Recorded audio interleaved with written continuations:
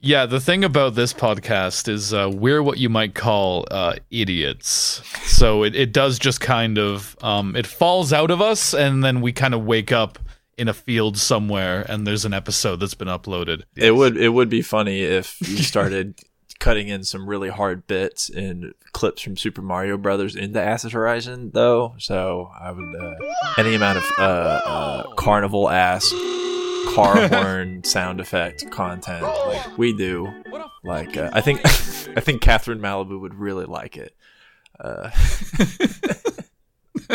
Craig does have a shock jock persona. Occasionally he will record bits, but he won't put them in the podcast. This is proper Acid Horizon lore here. He plays like a sort of a let's say a coked up Howard Stern, but I don't know if there's anything as a non-coked up one. But a traditional shock jock, but for post-structuralism.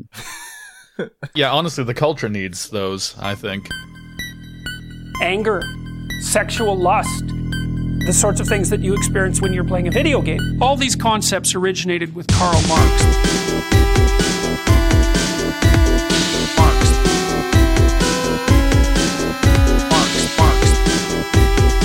Sexual lust, Marx. So, what's the deal with Taco Bell? Can we get to the bottom of that real quick? Have you been to British Taco Bell? Have you seen what goes on in there? So my hometown has been kind of possibly rightfully so colonized by American food stores. So we have Five Guys, we got Taco Bell, we got Wendy's, we got like Popeyes. You got Wendy's? Yeah, we got Wendy's. I'm like, it's. I get it. Like, there's loads of salad on their burgers, but they made the Baconator to make up for it, and it's square. Yeah, so you Wendy's got the Scottish bangs. fusion. Like Five Guys, no extortion. Oh no, we don't. Fuck Five Guys. Are you kidding me? Oh, we have Tim Hortons here as well for the Canadian lovers. Yeah, I don't know what it's like. mid though. I don't drive. I can't. Timmy's here is mid. Why? Tim Hortons, me. Go down Timmy Hortons. Over here they call it Timothy's. How about that? It's bad. The coffee's not good enough to be coffee. The ice caps aren't candy enough to be candy. You know what I mean? It's fucked up. Yeah. Serve me something that will kill me instantly, or don't waste my fucking time. Yeah. Why? Sometimes you just want a coffee milkshake. Do you guys have Dunkin' That's often Donuts? what I want. Do you guys have Dunkin'? Oh yeah, Dunkin's kind of mid here too. That's a shame. Do we have Dunkin' here? Well, there's one in my city, at least. The geographic distribution of American colonization is vastly disproportionate. In London, we're meant to have everything. I thought that was what the whole discourse was about. God damn it. Yeah, so shout out to Duncan for correctly avoiding London and bolstering the North for its struggle for independence via mid-coffee. Yeah, it's honestly pretty mid in the United States, too. And I live in Massachusetts. I'm not sure how that contextualizes the Duncan information. It's where it's from. Oh, it's a Boston creation. I didn't read the lore. I did not read the lore. It's a Boston creation. There are cardboard cutouts of the New England Patriots, the football team, inside of Dunkin' Donuts. Like, we don't give a fuck on this podcast, man. That's We will right. criticize Dunkin' Donuts. We will come to your country and say your Tim Hortons here is fucking shitty. I'm not gonna lie, I don't get American KFC. Like, you get it on a plate, there's mashed potatoes. Like, no, you're eating fried chicken at the end of the day, comrades. Enjoy yourself. Mashed potatoes, though. Mashed potatoes and fried chicken. That just makes sense I think I've been in put my off it soul. by Popeyes, because Popeyes is so expensive here, but the chicken, like, the amazing, like, chicken shops of London sort of unparalleled, especially, like, the really good Bangladeshi ones where you can get, like, do you want to get a biryani, do you want to get a curry, do you want to get a kebab with curry on it, like, naga chili sort of stuff, and you get fried chicken as well. Like, you're spoiled for choice in East London, at least. Yeah. I don't know. The chicken shops here can be quite hit or miss. Some of them are okay, but some of them are like, this meal might be what does it. This might take me out. And I do like the danger aspect of it. yeah, the roulette aspect of it. Yeah, that's why I go to Taco Bell, you know. As a Western imperialist dog, I know that I deserve death. So I court it in my dietary choices. It's ironic, though, I think we should be a third worldist podcast. Sorry, what were you saying? It's kind of ironic, though, because the whole like chicken made of taco made of chicken probably has the most salad in it of any taco on the menu. So they think they they're load it up. compensating.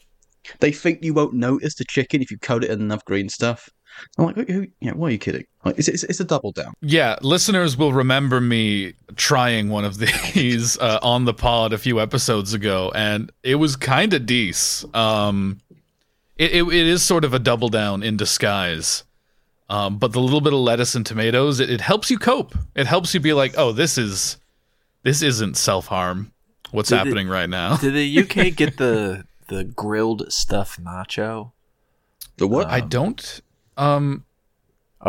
It's called the grilled stuffed nacho, and it's basically like a giant quesadilla, but with like filled with ground beef and a sauce, and then strips. I don't think we have that.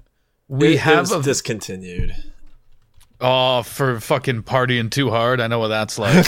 Yeah, for party rocking. For party rocking in and out of the house, which is not permissible. Hold on, let me just have a quick. Let me have a quick look at this bad boy right here. Yeah, so as always, the audio medium is doing as well. I've just shared an advertisement for the grilled stuffed nacho. Yeah, listeners, just imagine. Oh man, I would eat this. That's the unfortunate thing about being me is I see that and I'm like, yes. I need to serve this at Weatherspoons. Oh. Weatherspoons has been getting pretty shit, I think. I don't know. What's your view on this? We don't get a lot of British people on. So I go That's on purpose, by the way. Mostly to read the in-house magazine and like do so I do like this thing of like William Burroughs sort of thing of like doing fold-ins and cut-ups, and because everything in there is about either sort of local pub news mixed with eugenicist fascist dreck, you can also make some like amazing sort of like cut-ups there.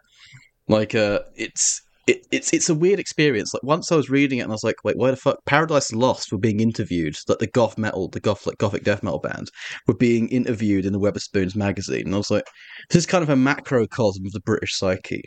Like I think it's the most honest form of British propaganda, because I remember a couple of times you'd be like in the urinals and you'd have you'd have like this advertisement facing you, and there'd be Rishi Sunak. And he said, yeah, Rishi's cut this is back when he was Chancellor. Like, oh, he's cut the duty on beer. And I'm like, I just want to have a piss, man. Like, at the moment, you're just taking the piss out of me and sending it back to me in a pint glass. I never thought about the news ecosystem of the Weatherspoons. That's a harrowing thing to contemplate. I'm going to be honest. You play a game and you count the number of names who used to be members of Trotskyist parties in the magazines that you see. Do not get me started. The one time, because of Adam, I have been to Weatherspoons. In my to this day, my only trip to the UK. And it was interesting how you can order beer in an app, and then read about austerity, which feels kind of fitting. I'm not gonna lie, I didn't intend for that to be a spiritual transition into introducing the actual reason why we brought Adam on the podcast today, but to talk about, it feels like to berate him about fast food chains. Yes. Yeah. To start. Yes. But also potentially to talk about a video game called Cyberpunk 2077. Which what, 10 minutes into the episode? Are you fucking crazy? Well, we don't have news. What else are we going to do? Listen, I have at least an hour of Hey, I said introducing opinions. I said introducing the conversation. We're allowed to, now that we've introduced it, immediately jerk back to talking about whatever the fuck we feel like talking about. But I guess we'll just use that as a chance to say Adam's here. Hi, Adam. Thanks for coming. Yeah, good to be back. Good to be back. Talk about fast food, talk about Weatherspoons. I had to physically stop myself from Of course, I couldn't stop myself any other way from actually getting Taco Bell to get into the spirit of things. Like Cyberpunk 2077, folks, is a very burrito-based game. If you don't have health packs, there's all the vending machines sell 3 different types of burrito, which do exactly the same thing. So I think it's very spiritually resonant to get into the burrito spirit of things. It's a very cybernetic kind of rap. It's the most cybernetic of the tortilla-based meals. I think that's uncontroversial to say. Yeah, no, it's good to have you back. I should introduce the fucking podcast for once. I don't know why I haven't done that in like 3 episodes. This is Agab. It's Kay. You know me. Kyle's also here. Yeah. I don't know if you remember that guy. He's the other one. He's the one that's not me. And then yes, we've got Adam from Acid Horizon. We're talking about burritos. I had Taco Bell yesterday, actually, so I'm not to brag. I'm sort of an expert in the field, but I have not had any today, so I'm not like top of my game, but I'm near the top of my game.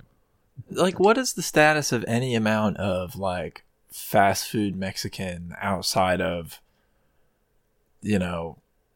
Taco Bell? Because I've recently made this transition from being constantly surrounded by good Mexican food to New England, which lacks a few things. We were talking about chicken-based products. I'm from the South in the United States, so I'm officially in a desert. I can't get wings. There's no wing places near me. What the fuck? I'm like, yeah, okay, yeah, I can imagine that's something that doesn't exist as readily up here, but holy shit. And in the UK, I don't know. All I hear about how people go for quote unquote Mexican food in the UK, and they're handed some abomination, not of science, surely not of science, but something much darker and more sinister. So we have some like burrito places that I find to be like crazy expensive for what they are, and I think part of that might be because it's still a bit of a novelty, this kind of food. But I don't know, they're not, at least compared to where I grew up in Canada, which for some reason had a ton of Mexican places. Tex-Mex places, all of them run by white people, to be certain. But I would say they're quite rare here. Like my town's maybe got 2 or 3. There's loads of it in London, but it's as you said, it's it's only just recently got here. Like in terms of like South American food, like Latin American food, we could do you get like great Colombian in London. Mexican, it's more tied to these big expensive chains. I mean, London's great for everything. Like apart from Mexican, I mean, like the Ethiopian food in London, it's insanely good. Like Japanese, like. It's a very cyberpunk city in terms of how it appropriates this kind of Orientalist fascination with Japanese food. Actually, if you ever go like down Tottenham Court Road, they've literally built like this, they've demolished everything and built these giant advertising billboards. And I'm expecting Keanu Reeves to come in and rewrite my brain and turn it into sludge any moment, which would be nice. Actually, he's a very lovely guy. I trust him. California does that too. I mean, and it comes by it honestly in terms of California's history of immigration. But that's one thing that I feel like there's some sort of cosmic significance in the, being in the big city kind of a thing. Although, like, I'd say that London, in terms of its arrangements as a, as it teeming with life, as such, maps more neatly onto the kind of world that Cyberpunk has built, despite Cyberpunk being as I mentioned to Adam before we were recording, situated firmly in one of my favorite genres of punk and hardcore music, which is why living in California fucking sucks. I think to be Cyberpunk, London needs more oppressive tall buildings. Like you've got the Ugly Pickle and a couple other ones, but I think I think we could do with a few more. Beef up that skyline a bit. I'm sick of the Ferris wheel too. What's that about? That's stupid. Swap Something between, like Coca-Cola and like O2 and I don't know, Trader Joe's like sponsorships every 5 minutes, so no one Trader knows. Joe's. It spins between any old shit. I mean, we had some impressive buildings. I mean, there was that one building which melted your car, like it focused That's the sun rays to a like, libratory annihilate building, people. I would say. It's the raw transparency. That building of is capital. bringing peace. That's true. Yeah, can we build like 50 of them? I think that would be melted pretty your sick. car? What? Yeah, it's the car melter. What, you don't have any car melters in fucking Boston? Come on.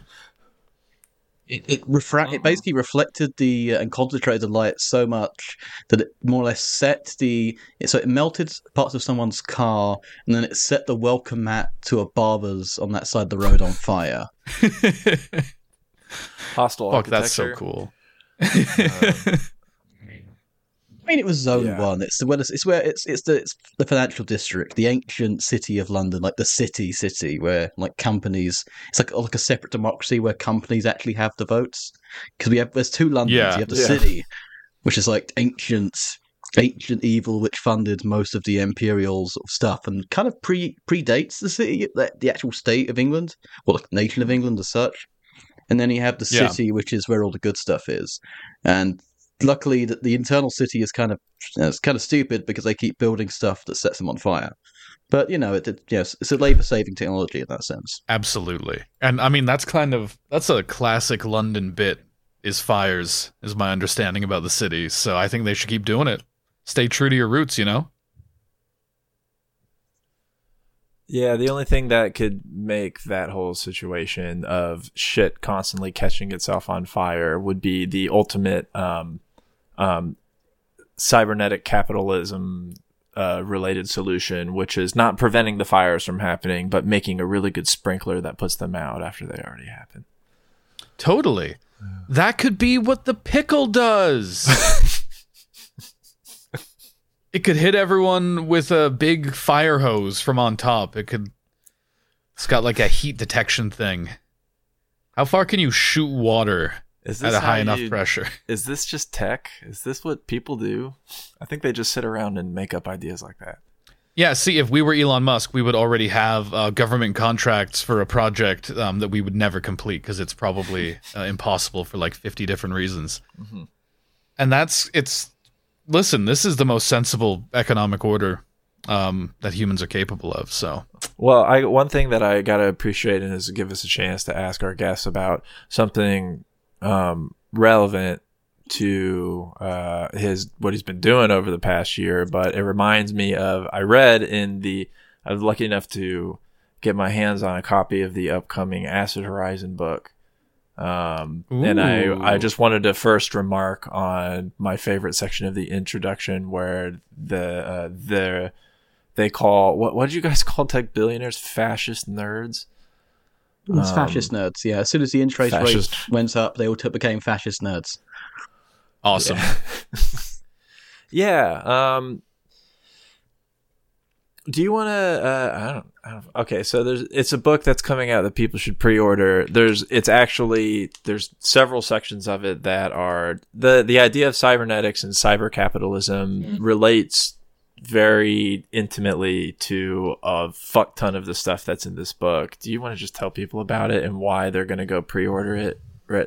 Okay, so you just got to do it long enough for them to go pre-order it. So just talk about the book for 90 seconds while all of our listeners are currently going and pre-ordering it right now. Okay, so the book is called Anti-Oculus, A Philosophy of Escape, and it's more or less a collection of essentially we was doing research while doing all the topics and the episodes we've been doing with Zero and Acid Horizon, and it's really focused around the idea of thinking about the abstract machineries of social relations, thinking about how understanding capitalism cybernetically, mainly in terms of the ways it tries to limit and control us in what Deleuze would call a society of control, which is essentially how technology and communications technology have accelerated the ways in which we can be captured and recuperated to help reinforce this system.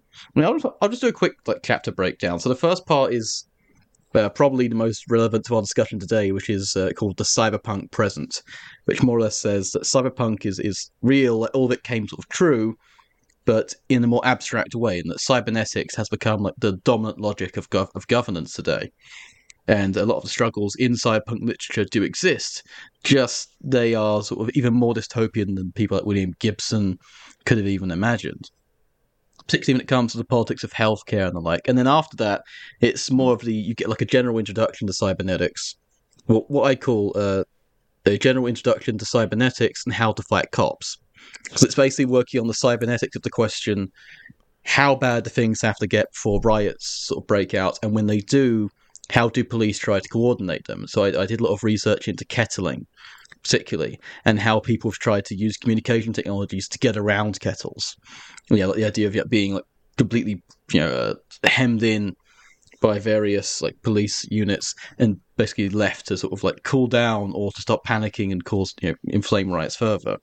And then after that, it gets a lot weirder. There's a thing called ocularity, which is one of the main sort of concepts in the book, which is a sort of it's almost like it's written in the style of a mock catalogue, like a mock think tank, like a McKinsey or a Deloitte, however, but they sell you the ways in which identity is constructed and policed. So we go through the mechanisms of how a subject is fixed its own position through medical interventions, political interventions, how apparatuses like transphobia, racism, ableism all feed in, and how the apparatuses reinforce them in the contemporary sphere and also historically as well to fit the aims of capitalism. After that, we go into a bit more of the sort of ways of escaping these apparatuses, mainly the idea of sort of an anarchy of the body, or a disability theory of anarchy, or technically an anarchist philosophy of disability, to put it better. And this is one of the stuff that Will's been working on, been going through sort of the Foucauldian philosophy of disability, and how a lot of activists were sort of using the anarchic qualities of their own existence to fight against eugenic kinds of modernity.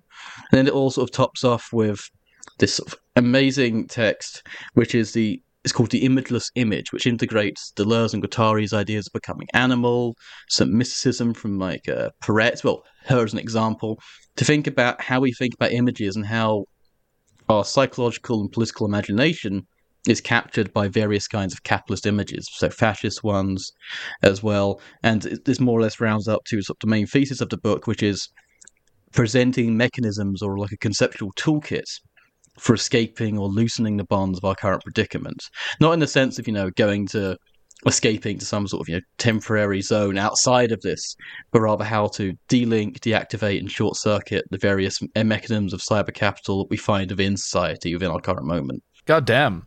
That sounds good. I wish I could read. I would read that right away. Yeah. All of our listeners should go first, get a book, and learn how to read. Get like a starter book to learn, and then hop into this one. Yeah, and then immediately go and read this, which you've already pre-ordered. Because like you guys listen to a podcast, you probably can't read. Yeah. So I used text to speech to listen to the book, and I found what I've managed to get through before our conversation today to be really compelling, very interesting take on persistence of certain relations in capital that are very, I think, intimately familiar to people who are possess some criticality of it, but who also like live in the world as such. That what's so interesting about what y'all are doing in Antioculus is what makes the conversation around ideas around cybernetics so interesting in the first place, is that it's these magnifications of familiar terrain, but that instead of adhering to like the sort of the problem that we're all dealing with, that I think is exacerbated by the persistence of control societies, which is this, if you will, a lack of no way out, if you will, this sort of like boxing in that we're feeling, that it offers some, at the very least, creative alternatives in imagination, which that's it. No, it's a good book. So you've all pre-ordered it already because you went to the notes of the show. I'm interested to see what you say about kettling in it, because British cops love to do it. It's their favorite move. I would say they're pretty fucking good at it compared to several other countries that I could compare it to.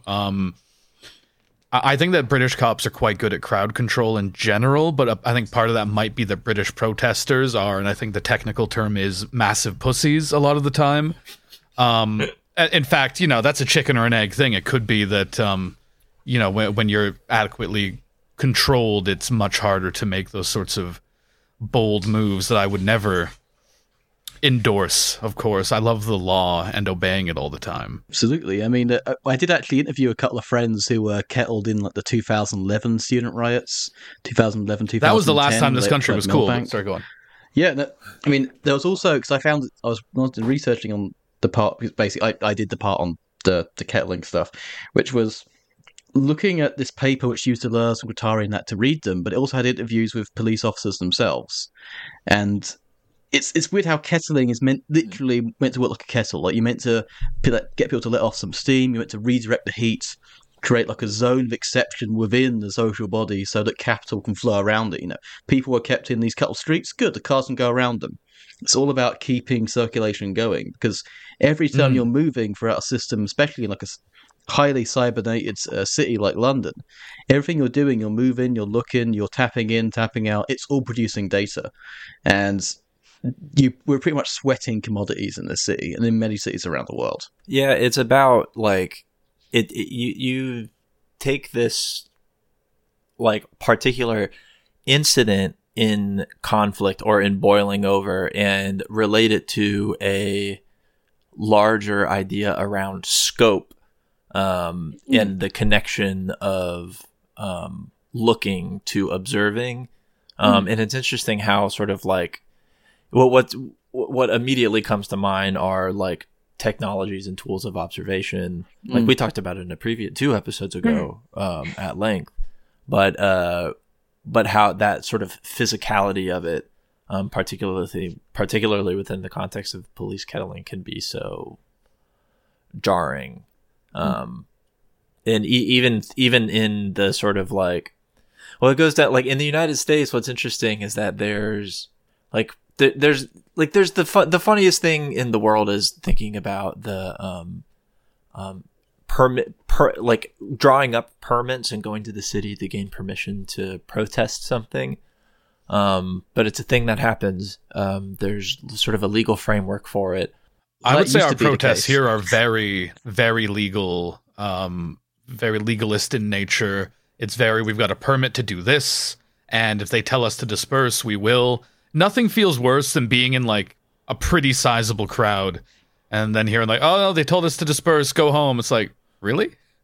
First time they ask? The fuck did we even like, what did we put our shoes on for today?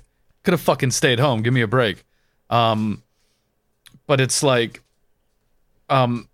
something, I think you really hit something on the head, talking about the importance of circulation and keeping roads clear. I think you really see that with how in recent years, some of these more spectacle-oriented, like environmental protest groups, like Extinction Rebellion and Just Stop Oil, that's what they're called, I think. They have invoked more rage from like commentators and people's dads than anything I've ever seen, just by like blocking a road, stopping traffic. Like that's the highest crime possible. No, not fucking have it. The Englishman's car is his fucking castle. And you going up here, fucking slow walking down the road, it's a fucking disgrace, right? No. Look, that's what I say. It's okay, I'm from Essex and my people are historically of the Cockney diaspora. I can say it in that accent. That's right. Nice. That's right. The pod remains uncancelled. Let's fucking go. Yeah. They can't cancel us. We're too strong and powerful and scary. That's true. We're probably bigger than most of them. They should fucking behave.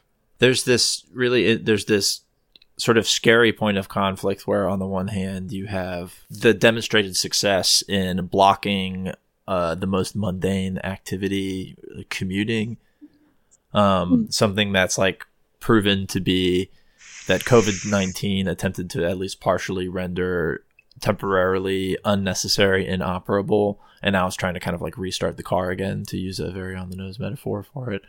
There's this like, well, actually, and funny enough, it's something that y'all, I'm a little scatterbrained today, but it's something that y'all mentioned in the book, which is this idea that it was a quick line, but it's something that was really relevant. The idea that like at this point in like imperial core societies, or in Western societies, if you will, it's pretty much just as important to consume as it is to labor. And so on the one hand, you have the disrupting of the sort of day-to-day life in the commute, and how, you know, I got to get to work to do my very important job, whatever that particular job is. Society must continue to function. Yeah, and then on the other hand, the racism factory. Yeah, yeah, I gotta meet my racism spreadsheet quotas.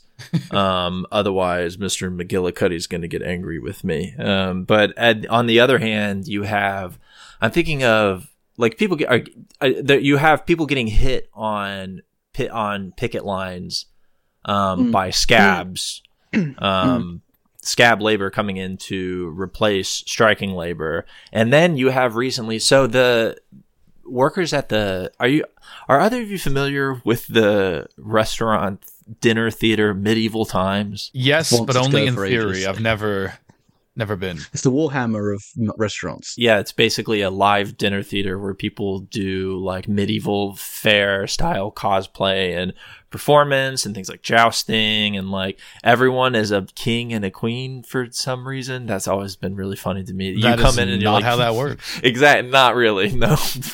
But so they're like medieval times workers. I think I know in one location, I think there's more than one, but in at least one location have organized a union. That union went on strike, and their workers were getting hit on the picket lines by, I don't know if it was scab labor. My guess was that it was an attendee.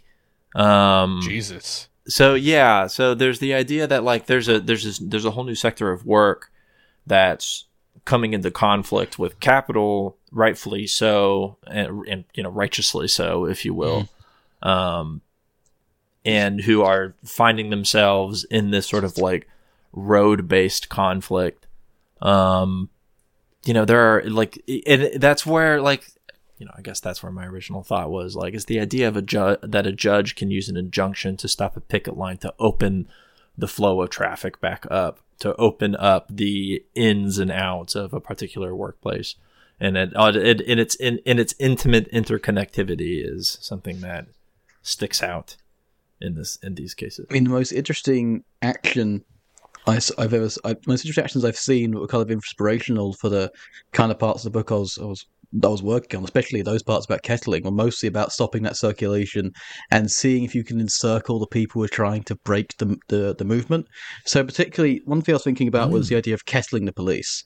And the best examples of this have been in sort of Glasgow and London and other places in the UK where basically one of the government's people snatcher vans have showed up, abducted someone in the community, and then someone gets under the van, other people encircle it, like in Kenmure Street in Glasgow about a year and a couple of days ago, actually. And you just encircle the police and eventually they leave. Of course, it's a temporary thing, but the idea is you can deactivate their zone of control over that area. You can if you coordinate themselves better. And it's not spontaneity it's spontaneous, but it's a prepared spontaneity.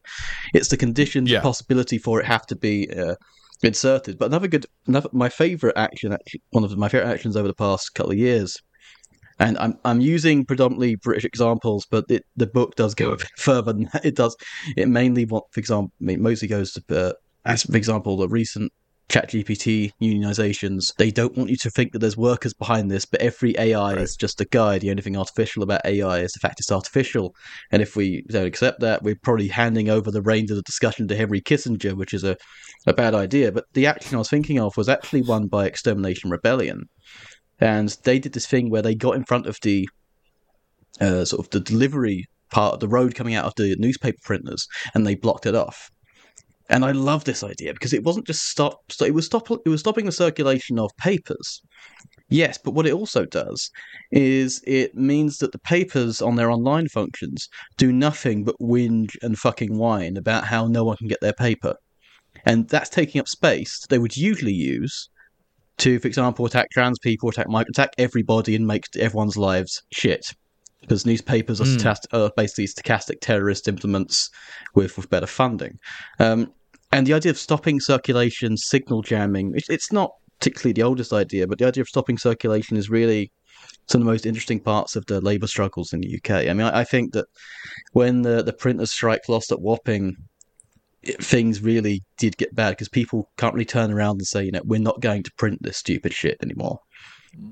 Now it's a constant flow of Murdoch and Rothermere and spiked branded effluvia into the consciousnesses of the most sort of Twitter addicted parts of the upper middle classes. This reminds me, you're very good and succinct. That's how you speak. Critique of sort of how our media has become this just direct through line for this fucking just whatever's on Murdoch's mind, which is mostly how can I divide the working class today? How can I create a new sort of moral panic or social hysteria over some marginalized group's existence? That reminded me of a game that thinks it has some poignant critiques, kind of the opposite of you, because it doesn't. And it's called, what's it called? Is it called the Cybermen? Is that what it's called, Kyle? Cybermen. Is this a Doctor Who game? Cybermen. Dragon Ball Z game. Oh, Cybermen. Yeah. It's the little seed guys who fucking. Did they kill any of them? Yeah, they killed Yamcha. Died of fucking Cybermen. But we'll have to save that for later. Let's talk about Cyberpunk 2077. What is Cyberpunk 2077? The most cyberpunk thing about it is the labor conditions under which it was fucking produced. Because First of all. Yeah. Mostly just a bunch of crunch. It's a crunch wrap. And that was certainly the treatment of the people making it was reflected, of course, in the product that we got, which was famously fucked, because it couldn't be anything else under those conditions. So, what do we make of a game that is so? I'm not even sure how to put it. It is the details behind its creation are so ironic because of what it is trying to be. You know what I mean? Well, I mean, to think about the labor conditions for one, but two, the labor conditions it puts you into. Because, so you play V, right? A character of indeterminate gender, genitalia, experience. You can choose everything. It's ultimately customizable, but also you can have a big limits. PP. That's how you know it's a good game. Yeah, you can customize it within certain limits, but those limits are very tightly controlled. It's the right aspects of the control society. You can either the PP slider theory. PP slider. Isn't that the guitar playing dog from Animal Crossing? PP slider. He was in Judas Priest at one point, I think. Sorry, Adam, you were saying smart words. You could either be like a corpo, which is someone who gets an email job, so therefore someone whose job is to consume things, to spend money. A nomad, which is kind of like a biker, Mad Max kind of gang. It obviously is criminalized and usually discriminated against as nomadic people are in our current society. Or you can be like a street rat. You can't start at the top. You can only start at sort of the upper middle at best. And you are basically thrown into the world of being a mercenary, which is more or less a self-entrepreneur. So you work for fixers, who are these people, kind of like gig promoters, but for jobs. And then you go, you do robberies, you can do acquisitions, you do saving, general hero stuff. And you are set in this world you're sent into the world of Night City, which is a term from the book Neuromancer. It's not actually explored that much in the first book, I think, of the Sprawl trilogy, but Night City is a seceded part of the United States in California.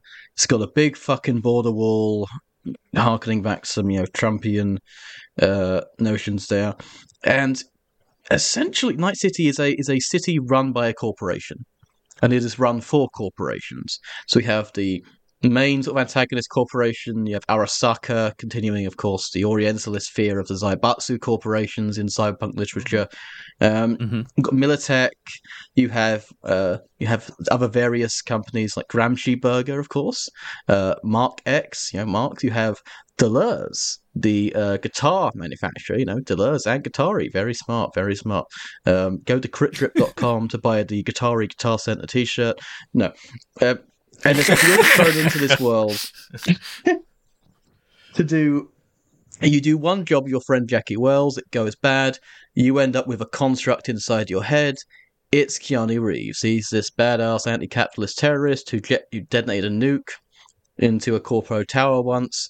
He's also in this band Samurai. All the songs are done by Refused, which is actually kind of... I don't have to give it that much credit, but the game has a pretty good soundtrack, I will say that. You got Tomb Mold, you got Health, you got Sophie, R.I.P. And your job is... it does kind of bang. Yeah, for the record, it is. Yeah. Do I get Keanu Reeves out of my head, or do I become an anti-corporate cyber terrorist? And then it's just kind of... Yes, technically you're dying as a cybernetic mind virus rewriting you into this, terrorist. So it's kind of like, reading a British newspaper. But...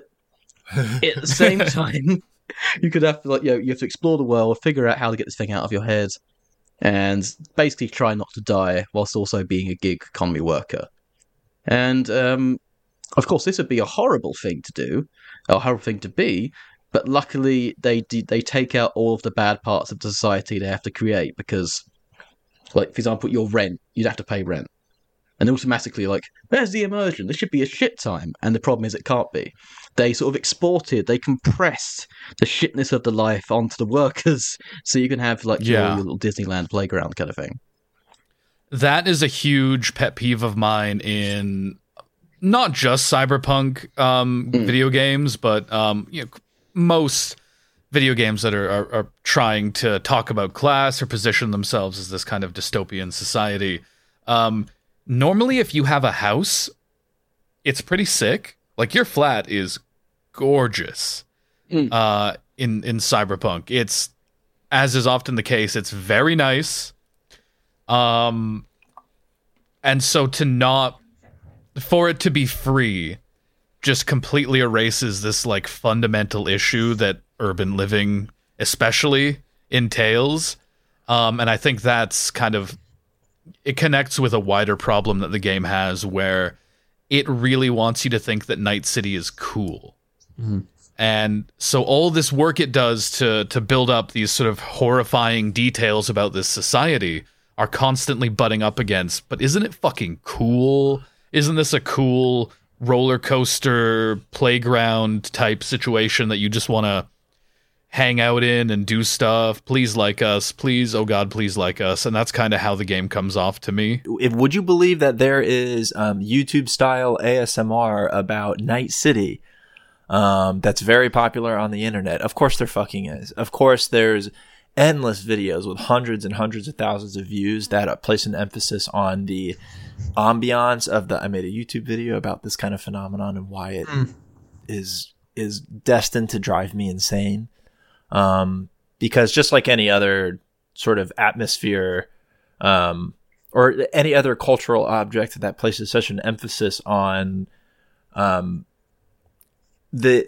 curating such an environment as to paper over the central content of that actual environment itself, resulting in this flat mass of nothing. It's a game that's filled to the brim with nothing.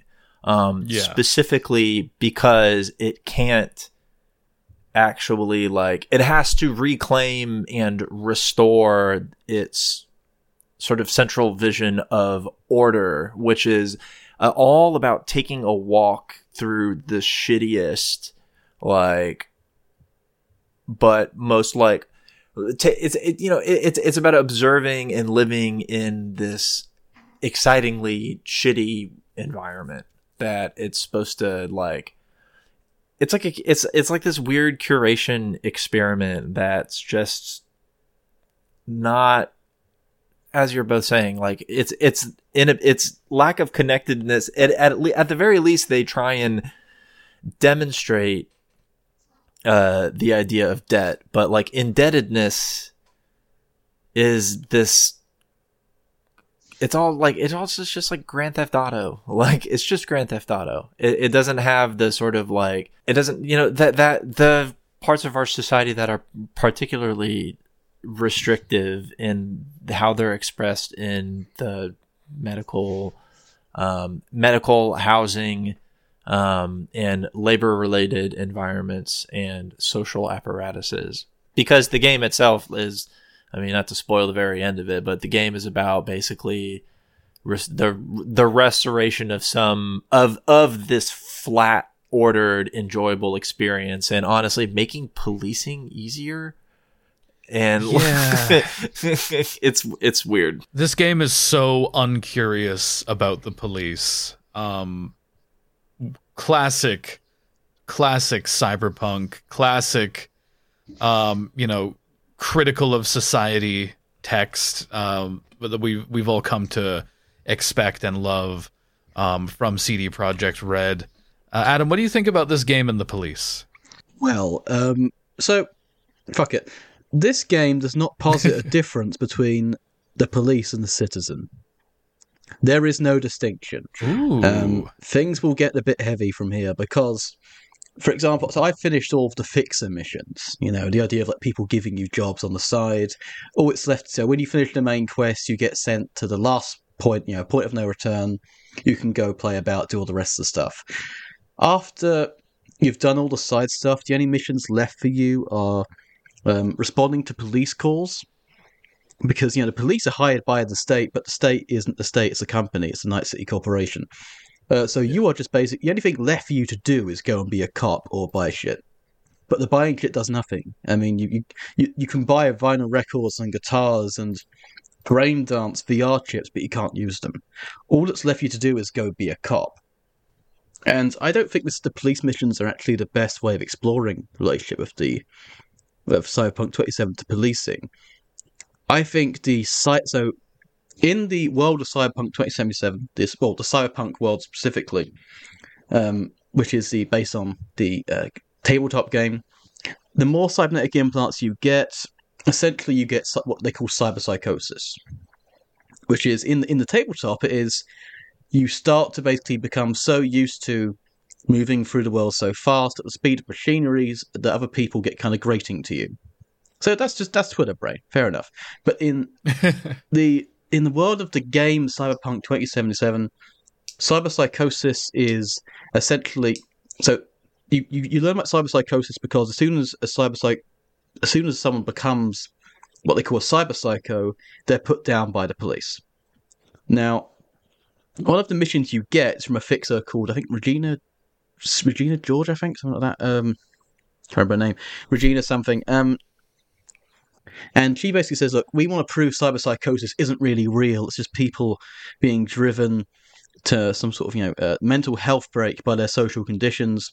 So you go find them before the police get them, beat them within an inch of their life, which I mean, if you hit them one more time, they die. You can kill them, of course. And then you work out what made them go, quote unquote, cyberpsychotic. So you show up, you go find them, you subdue them, by which I mean you fill them up with bullets and knife wounds and the like, and then you find out that actually the pressures of living in a society have driven them round the bend, and they have just flipped. And you go, oh great! And then by the end of, and you do about 20 of these quests. And you go back and you say, see, we've got the research now. We can say that cyberpsychosis isn't a death sentence and it doesn't actually exist. Okay, then, well, why don't you just hand me a copy of Capitalist Realism instead, so I don't have to go beat up a bunch of people having mental health crises? Because this game, when it's in its relationship to disability and particularly mental health issues, in light of the fact that it does not make a distinction really between the police and the player as an everyday citizen, turns you into Daniel Penny. It turns you into Daniel Penny. It turns everyone else around you into a potential Jordan Neely. We saw this in America with the man having, just literally throwing his coat down saying, I've got nothing in society. Society has absolutely failed me. I'm fucking sick of it. And might as well be the guy who puts him in a fucking chokehold and murders him in broad daylight, because that's what you're doing in this game. This game is essentially in many of these missions are programming you to be a psychological and eugenic police officer, or again, just treats you as a citizen, as a potential police officer, as like a Marine todd's raring to go. And it's.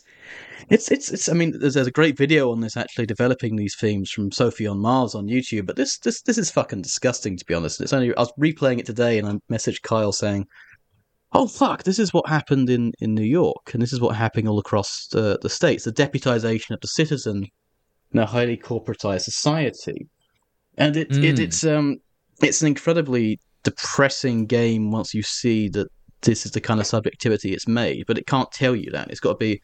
You've got the click, you've done the mission, you get paid. Oh, you did some good.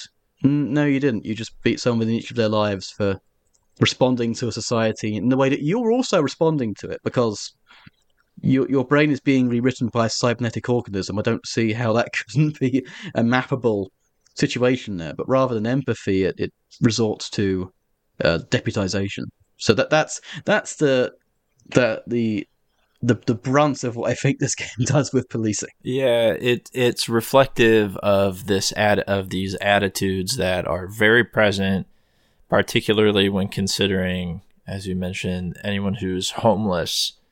And that something that I've always found really interesting is that when I was working for a homeless nonprofit, there was in the town that I lived in, there was a there are various bids which are all for private industry to come and perform certain beautification, in their words, the beautification of the downtown of this town, which in part was involved increasing funding for police to remove homeless people. And in turn, the citizenry in many such cases are continuously taught new ways to like observe madness in their day-to-day life, and how the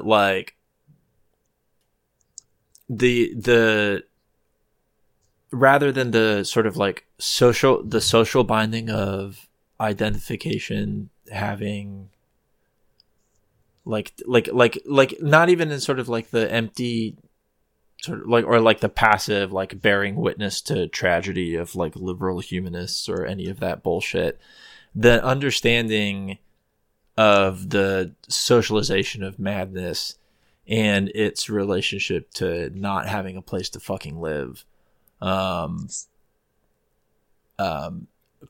causes people to or encourages them to enlist in the very discursive institutions that have reinforced those categories to begin with, rather than I don't know, thinking things otherwise. And the thing about Cyberpunk is like there's lore of its fucking police force. It has this like, it was sort of independently in the lore of the game. The police force was like privatized independently of the creation of this corpo city state. But that's meaningless in the expression of this like larger act of privatization that occurred in this fictional society. But is instead exactly what you described, Adam. Instead, what's actually occurring here is present in after the dust has settled in the post-game content, when you're allowed to just like, what do you do with your ambling time? What are you forced to? What are you encouraged to do with your ambling time? It's to consume or observe. And I think that's very telling. One of the key things of the cyberpunk genre is its relationship to sort of noir sort of fiction and noir movies. And they tried doing it at one point. You team up with a detective who's like, oh my god, the police are corrupt. And I'm like, what, the police? The ones hired by the Night City Corporation who run Night City? I don't think a corrupt police narrative really works in a society founded on the very basis of corporatization. This is That's kind of a you problem if you see anything different, to be honest. It's a reflective of the manufactured crisis in policing in reality. Like that simply the reason why policing is bad is because there's not enough police. It's because there's it's simple. Like they talk about how they're underfunded and they're under-equipped and they're understaffed when they have more. This is the United States, but like they talk about how they're understaffed and that they're under-equipped when we have a fully militarized police force. Yeah, and it's preposterous. It's absurd. It does, like, in no form of reality besides this sort of like domestic post-fascist police force militarized moment that we live in, does that actually map onto reality. Is not rather a like addictive fiction. Yeah, I mean, they do the same whining about being underfunded in the UK, and like scarcely do you see a cop and there's not like fucking 6 of them harassing a homeless guy or something for, you know, being around at all. Like, I think they got enough people. I think they're good, actually, on that one. But I think it's a really good point, the way the game erases the distinction between like the private citizen and the cop. And when I was playing it, I was thinking of another game. Have either of you played Observer? No. Okay, Observer is a game that I kind of recommend. It is a cyberpunk type setting. Most of the game takes place in a big tenement block, and you are a cop who is trying to find his son, basically. And most of what you do is talk to people through the intercoms on their doors. You don't really see other human beings. And a lot of it is just these little sort of vignettes between you and the tenants of this building. And I think it's a really interesting game with a gorgeous atmosphere, but I feel like you feel like more of a cop in Cyberpunk than you do in Observer, where you literally play a cop, because you don't really hurt anyone. You know, you just go around talking to people. There's a couple little side questy things where you can do things that might fuck someone over, but you're not like beating a fucking perp within an inch of their life and extracting fucking data from them or whatever. Like, that's not what you do in that. You know, you feel more like a detective than, you know, a fucking corporate mercenary in Observer. And I found it interesting how if I were to make a caricature of how police see themselves, I could draw quite a bit from Cyberpunk, you know, or how the right certainly wants random people to see themselves as, like you said, as deputized, basically, to brutalize vulnerable people.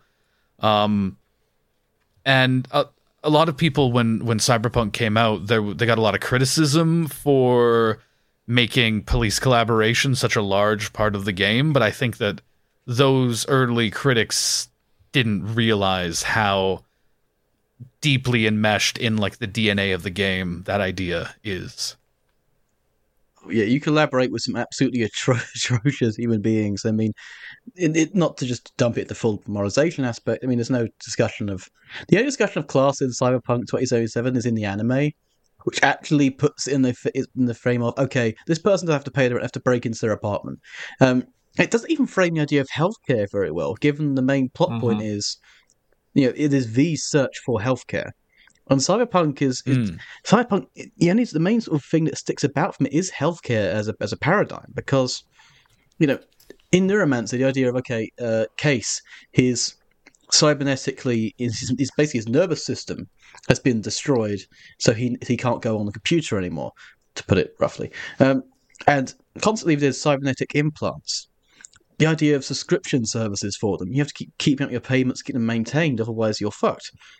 This is one of the main realities of Cyberpunk, which has kind of been occluded, because the cybernetic systems, you do like a diagram of the system, doesn't matter if the implants inside of you, you know, like the sensor which tells you need to top up, need to pay, is inside of you, or it's in an institution like a hospital, be it a sort of NHS style hospital, particularly as is the case if you're trying to get gender affirming healthcare in the UK, and in the wider sense of everything in terms of US healthcare.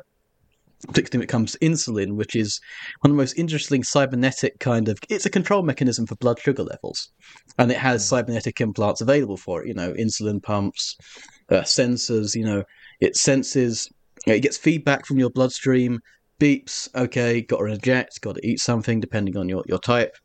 But you collaborate with some really interesting different forces here, including in the media, which I guess is something we should probably talk about. I mean, there's a part where you are picked up in a car by this production company. So in Cyberpunk 27, you have these things called brain dances, which are like VR headsets you can like play experiences through. It's very much like that movie Strange Days, also a very cop-friendly movie that in parts, at least in the end of it.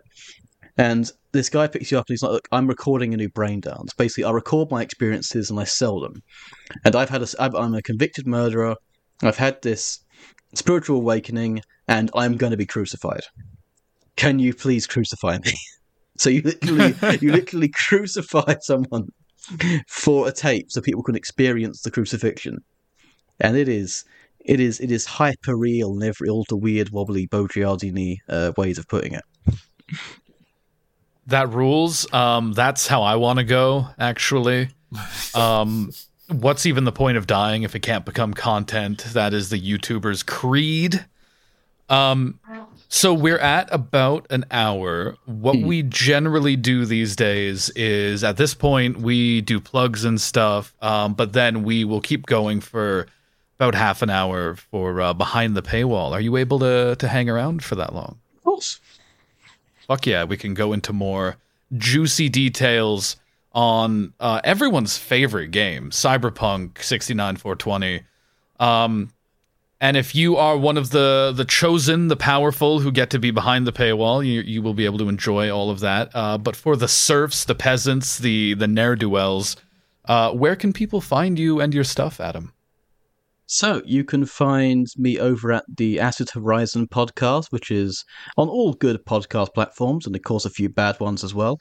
Also on YouTube, we have like a video component. We also do shorter video essays now. I've got one coming out soon on AI, and how AI is actually it's just proletarianization, folks. There's people behind it. It's just a guy. And then there's also, of course, you can see me often with Kyle on the Zero Books YouTube channel and podcast streams. Zero Books, we're good now. Good together, like the old time. And then also, if anyone's interested in industrial music and harsh noise, somehow, if you want to get rid of the signals, you can find me over at thecominginsurrection.bandcamp.com. Fuck yeah. All right, where can they find you, Kyle? You can find me at the link in the description for this episode for to pre-order the book Anti-Oculus by Acid Horizon. I live there now until other pre-order links become available for people to pre-order things. But yeah, for now, that's where you can find me. You can probably find me at Labor Kyle on things, but just go to Zero Books. There's an interview with Richard Gilman Opalski that has come out that I think is great. People should watch that. Sweet. Do that. And I'm going to know if any of you don't. We keep pretty good tabs on the IP address of everyone who visits our SoundCloud, Spotify, and we'll be checking up. As for me, you can find me on Twitter at KNSkittles and YouTube at the very same. And in fact, Twitch again at the very same. And that's it. We're gonna go behind the paywall now, where you can't see us anymore. So in closing, Cyberpunk, more like Cyberbunk, huh? I'm so glad nobody laughed at that. All right, goodbye. All gamers are bastards.